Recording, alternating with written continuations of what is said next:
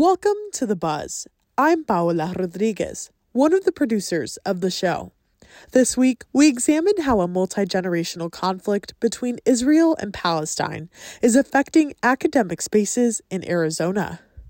On this week's show, we had a long discussion with two University of Arizona faculty and staff members about their recent suspension following a classroom discussion about the conflict. For timing reasons, it couldn't make it into the show, but we wanted to bring the longer interview to you. In it, you will hear from Community Liaison Rebecca Zapien and Director of the Early Childhood Education Program, Becka Lopez, about what happened, how they felt, and whether they believe it is possible to hold class discussions regarding social justice on these types of topics. So to get started, can one of you kind of detail me what happened and where we got to where we are now in terms of the College of Education and your class about cultural pluralism in young children? So we teach a class called Cultural Pluralism for Young Children. It's for early childhood teachers, people who are going to become certified teachers birth through age 8. And this class kind of sets the framework for the whole program. And so the idea of it is to understand all the components that play a role in our experiences as human beings. And so we talk a lot about current events.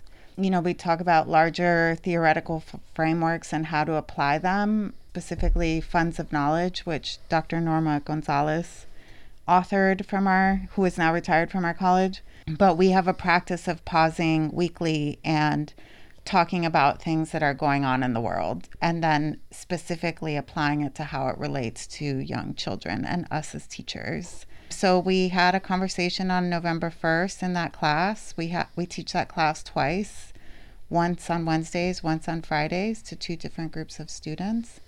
And the conversation that was recorded happened on Wednesday. We started to get some understanding of people had some feelings about it. They went to different offices here in the university, and we started to hear back that there was some disagreement and hurt feelings around the conversation and who we did and didn't validate. How long have you all been teaching this course? So I'm actually an alum from the program. I graduated in 2014, and so I was actually able to take the cultural pluralism class with Norma Gonzalez, who Rebecca mentioned. So after I graduated, I went on to grad school, and when I was in the TLS department for grad school, I was teaching the course as a grad student. So together, Rebecca and I have been teaching the course since 2019. And Rebecca has a longer history with the course, definitely. Yeah, I've been teaching. I'm not the instructor of record. I'm a co-facilitator of the class, and I was mentored by Norma in the role that I'm in with Becka now. So it's been easily over 10 years that I've been in that course. And you both have very different experiences from your perspectives, maybe starting off with you, Becka. You know, the conversations about Israel and Palestine, if this had happened maybe when you were a student, would those have been conversations that would have been held in the course in Norma, who was teaching it at that time? Yeah, definitely. The topics within the context of TLS 411 are always very significant, very big topics. We've talked about trans rights and how to support our trans students. We've talked about SRO, school resource officers in schools. We talk about critical race theory and how people are trying to take away social emotional learning. Like our topics are always really important and really current. And yeah, so this would not have been a topic we would not have talked about even when I was a student. And do you agree with that, Rebecca? Absolutely. It's definitely one of those things that even when there isn't something happening that is immediate, that we pause and have our media watch or some time to debrief about. So for example, last year there was a school shooting, what they thought was a shooting here on campus. And we talked about the policies around that impact schools. We talk about the impact on us as human beings going through those things. And even in acute moments of those things, we talk about larger contexts that inform what's happening around us. So it doesn't mean that something big is happening out in the world for us to talk about something that people might have philosophical, emotional disagreements about. And specifically on the lecture about Israel and Palestine, what were some of the feedback that you receive, if you're able to talk about this, some of the feedback that you receive from students who might not have agreed with some of the contents of what you all were teaching or discussing about? I would definitely say that it was much less of a lecture and more of a conversation. We frame all of the Media Watch and all of these conversations as something we're facilitating rather than lecturing. I've only received one copy of one of the complaints, and there are more, but I haven't seen them. We also haven't been able to speak with the students yet to hear from them specifically what they feel the harm was. But in the one complaint that I did see, the feedback was just that they felt unheard, like their perspectives didn't have enough space within the context of the conversation to be heard. One of the things that I've heard back, and it's not directly from students, like Becca said, we haven't had a whole lot of engagement of direct conversation with students specifically about this. So one of the administrators shared that a piece of feedback was that we didn't make the content explicitly tied to young children in a way that really brought the students all the way along, which is part of our jobs as people who are engaging in academic learning spaces, and also part of the work of the student. So I can hear that, and also I sit with it as a, like, what is the role of a student and what's the role of us? Like, we can't always bring everybody along, right? So that's really the only one. Tracking to everything that has happened to now, when was the notice that you all got administrative leave, and what were your initial reactions to that? So we received the formal letter of being placed on administrative leave on November 14th. And it was very hard to receive the letter, especially because it was just 2 days prior when the audio that was recorded in class without the students' or instructors' consent was made viral on social media. And so I'll speak for myself, but I know that we were both experiencing tons of hate mail, people posting our faces everywhere and saying these terrible things about us. So I was in a space where I already felt alone and scared and isolated. And then receiving the letter, I knew it was going to happen because we had been made aware verbally that it was going to happen. I knew it was going to happen, but it still just hurt, especially with all of the things that I was feeling around the doxing and the harassment and the bullying on social media. Yeah, I felt stunned. We knew it was coming, and once we got it, it included information about what it was that we were potentially in violation for, which was engagement in political activity during work hours and code of conduct, which sat really heavy because our program and our department, which is Teaching, Learning, and Sociocultural Studies, has a commitment to what they say is social justice, and it felt like a contradiction in what we're asked to do as teachers, as a profession, and also specifically what we're asked to do as people who work with future teachers. So on top of the overwhelming feeling of the hate mail and the phone calls, the sort of questioning of my ability to do my job in a way that I've always done it felt really hard to sit with. There's a lot to take away from what you both said. I want to first start off with the virality of the post and then go on to talking about what you all were investigated under, which was the political activity and code of conduct. But to start off with, when the media post went viral on X, formerly known as Twitter, did you all see that post, and what were your initial reactions to the audio recordings if you did see the post? I did see it. A colleague of ours shared it with both Becca and I tried to kind of listen to it, and it was immediate that it was selective clips taken out of context of the conversation. There were lots of, I don't know what they're called, but sort of like digital rewording with our pictures of things that we said that is clearly taken out of context. And at the same time, I was realizing that we were getting all this hate email, at that point it was like, oh, this is going somewhere even worse. And I think in that moment it was too much for me to like sit with it and listen to it. But I did take a look at it.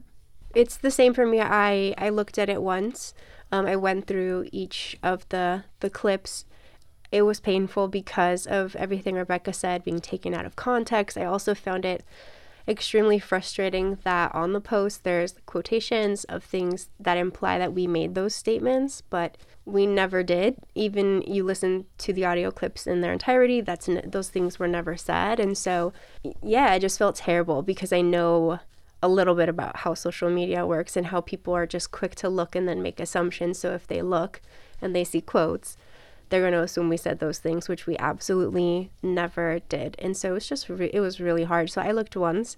I had to deactivate my social media because of messages that I was receiving. So I haven't looked since the first day that we were made aware of it. You all have been doxxed, and I think someone at the sit-in had mentioned that I believe one of you was scared to be living where you were at. I don't remember which one it was.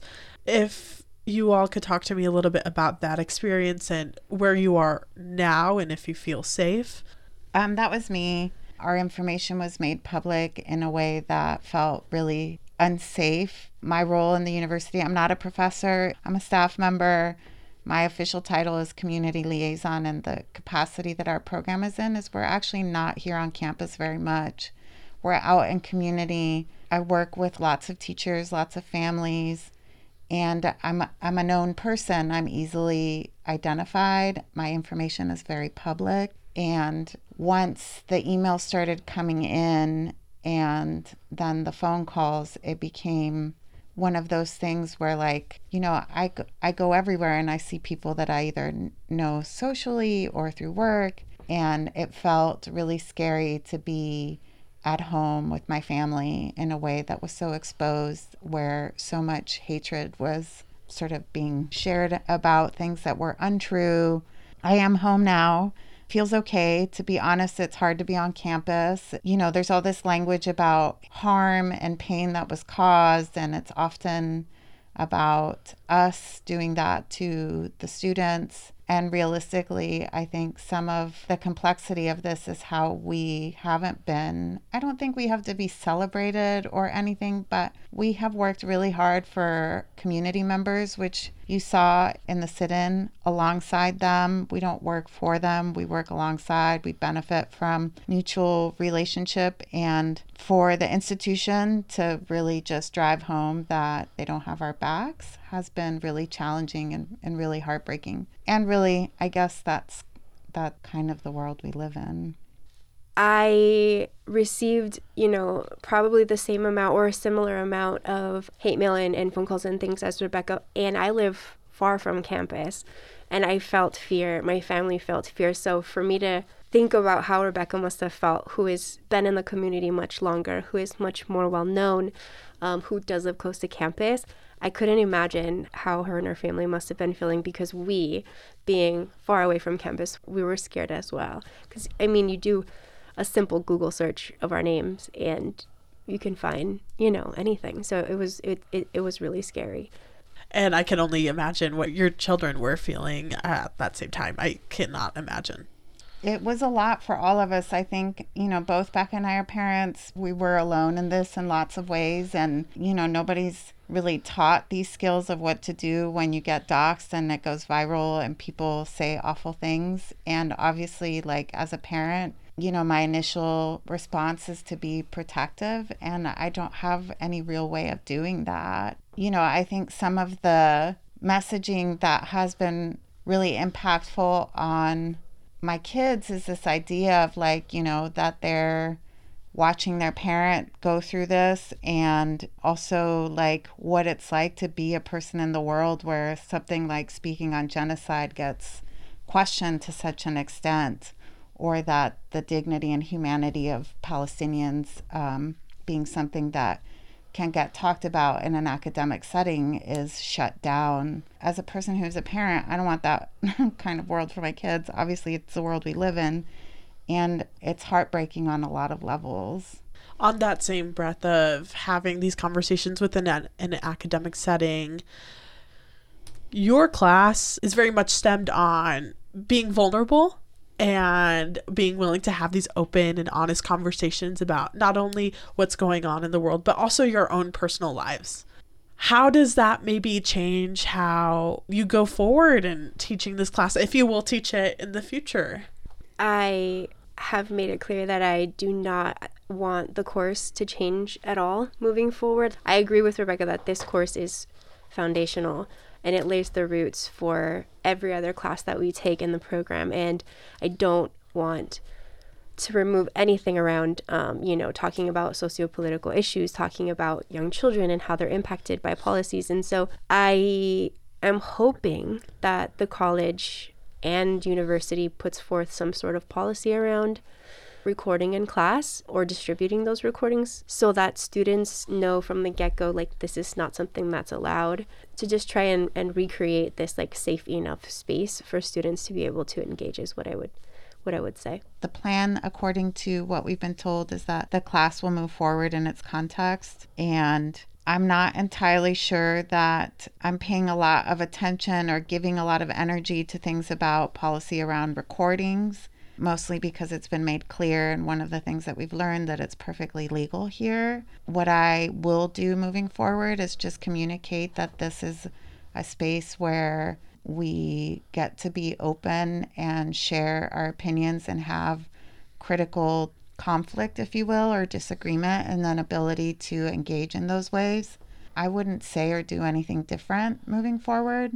I stand by the things that we've always done, and I think part of the thing that is really difficult to engage in is that, these ideas of academic freedom are being talked around this, and who it applies to and who it doesn't apply to. And I feel like that is hard to engage in as well, because it feels like we need to be really direct about what it was that we talked about, meaning Palestine, that we were punished for it, that we were made to be people who we weren't because we talked about something that people have feelings about. When I take a look at a course like this, that it's based on social justice issues, which we know social justice issues are inherently tied to politics. For example, Mexican American studies in Arizona. Let's take, for example, critical race theory across the country, but even now in Florida. These are things that we're seeing where we're talking about social justice, but politics are inherent with it. And so how do you differentiate what's political activity and then what's a conversation about what's happening in the world, and in this instance, Israel and Palestine? That's a really great question. And I feel like in any framework that people talk about, whether it's public education or teaching as a political act, like, it's very clear that, like, the curriculum you pick, the things that you engage in, the children that you serve, the youth that you serve, all of it is political. And the idea that the institution is suddenly engaging in a way where they're saying that we're engaging in political activity, it's like this double-edged sword of when they choose to apply that. We talk about elections all of the time. The last couple of elections have been very loaded for lots of folks, and we engage in that all of the time. And we know how to do it in a way that isn't advocating for one thing over another. So in this instance, it was political because we engaged in content that humanized people who are not being humanized. I don't know that is like really digging into a certain political agenda. Like, me as an individual in the world, I don't believe that to be true. Of the hundreds of topics, well, I'm probably exaggerating there, but of the hundreds of topics that have not been deemed political, for this one to now be political when it's the same type of conversation we've been having, it's just, I don't know, it's troublesome, it's problematic. I mean, the week before, just to give you some context, the Media Watch was about the amount of money that teachers get to buy supplies for their classroom. So students were talking about that, and a student was like, that's really problematic. We have money to fund wars, but we can't fund our classrooms. Like that is a very open and specific statement. And, that was literally a week before this all happened. Now you all have been taken off administrative leave. You're able to go back to work, but you can't teach the course for the last few weeks now. What were your reactions to that? Not being able to teach the courses that I teach for the rest of the semester feels really hard. It also feels like there is still this idea that like us being around students, specific students, we're a threat to them, or we're going to hurt them somehow if we're back with them again. And that's something that I'm struggling sitting with. It's also really hard to try and play catch up, with helping support students in their fieldwork, helping support students with the things that they have going on in life. We have a student who had a baby in the middle of the semester just a couple of weeks before we were put on leave, and we were working so hard to support her. And there's so many other instances of things that we just had to stop immediately. And that is also really, really hard to now try to figure out, how do we quickly jump back into doing what we know is best for students and supporting them. And so, yeah, it's really hard, and it feels kind of like a punishment, honestly. It feels punitive still, even though the leave has been lifted, in several different ways. The inability to engage with students, the continued conversation of needing to engage and repair for harm caused, which has now been opened up to include us in that process, meaning harm that we also experienced. And then also the idea that, a lot of our students just want us back because they want to be able to have normalcy and routine and all of those things. And they all coexist. And I honestly don't know how to do all of that, because we haven't been given a whole lot of clarity or asked to provide for ways that we might be able to show up in that aspect. I don't know how to move forward in all of this. We are back. The leave is lifted, and also there's not really anything to come back to in this moment.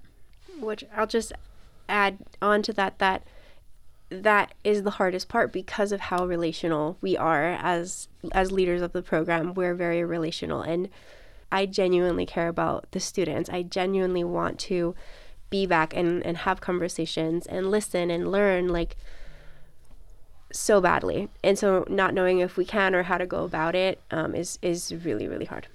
We are deeply relational, not just with our students, but with the people who mentor them, with the community members that they become a part of. We're talking about 75 different schools, 75 different teachers, all the children that are involved in those ways. We have a practice of home engagements where we go into families' homes and develop relationships as part of our teaching practices.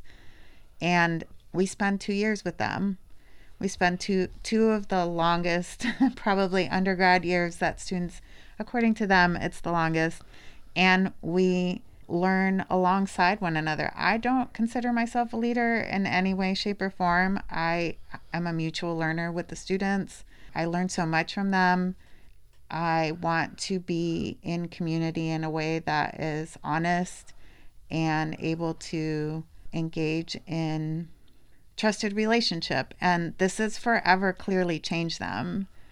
I mean, obviously I can't speak for everybody, and it's clear that they feel harmed by students who chose to move forward with leaking the recording or whatever have you. And, we sit with the people that hold them to have to figure that out with them. And I don't know how to do that, to be honest. And I can totally see why some of their asks of not wanting to be in certain spaces feels real and totally reasonable. Would you all change anything from what has happened? No. I know that a critique is that not enough space was given to students to share their perspectives. And reflecting back on the time that the conversation was had, I feel like there was the space. And I'm always open to learning and listening to people to see how I can keep doing better, right? Like, we're always learning, we're always growing, which we said multiple times in that conversation, that we are all learners. We always position ourselves that way. And so I don't know if it's something that I would change, but it was something that I would want to drive home maybe a little more strongly moving forward, is like, there is space for you to share, and you know, different perspectives, and listening to different perspectives is the point of this. So maybe I would want to hone in on that more, and emphasize that this is a classroom where you do have space. I mean, even that feels complicated in the idea that, like, we engage in discourse that is not part of the dominant culture. So in these ideas that, you know, we have to always suddenly engage in this duality of issues. I feel like academia is a place to actually be able to dig into not having to do that. So we already are cultured in dominant discourse, right? So, like, you know, in this class, we talk about the impact of white supremacy. So we don't ever actually sit and talk about how white supremacy needs to be given its fair share of time and space, right? We do talk about the impact of it. We talk about how it's become embedded in policy and all of these things. So I feel a little bit conflicted in that idea of, like, we could have given more time. I think our job in the classroom as continuous learners, as Becca was saying, even that was weaponized in this situation. So us using language that we're modeling how we don't get to an end road of learning was used as a critique in this process. I feel very strongly that I would not have done things differently, and I push back on this idea of, like, needing to give equal space for quote unquote both sides. I agree about the duality and two sides, and that's where I think that I tried to focus my facilitation of the conversation already, which was like, this cannot possibly be two sides. There are so many different individual perspectives within the different identities that we're talking about, and so the idea of giving space, you know, for this side and then giving space for that side, that's not necessarily what I meant when I said, you know, giving space. It's like, these are heavy. Everybody experiences things differently. And so that kind of space is what I was referring to. So yeah. And it is complicated, because Rebecca's totally right about the literal definition of cultural pluralism is like making space for cultural identities that are not a part of the dominant discourse, right? So that is very clear in that there isn't really a need to dig into or give space for people a part of the dominant culture to be heard, because they are already heard.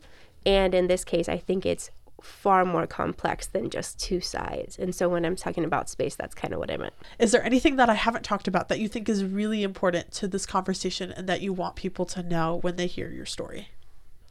The thing that I would like to make known is that I really feel like, you know, if we're looking at the trend of things happening, you know, even in the College of Nursing, for example, but all across the country, is specifically related to what's going on in Gaza and all of this stuff.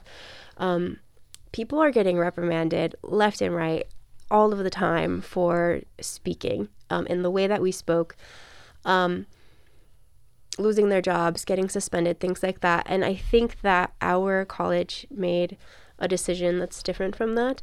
And I think it's important that we acknowledge that, and hopefully other institutions will be able to mirror some of what we've experienced here at the end. Things are still hard, things still feel messy and painful, and at the same time, our college made a decision to support us and support academic freedom, reject academic censorship, all of those types of things. So hopefully we can be somewhat of a model of what this can look like moving forward for other people.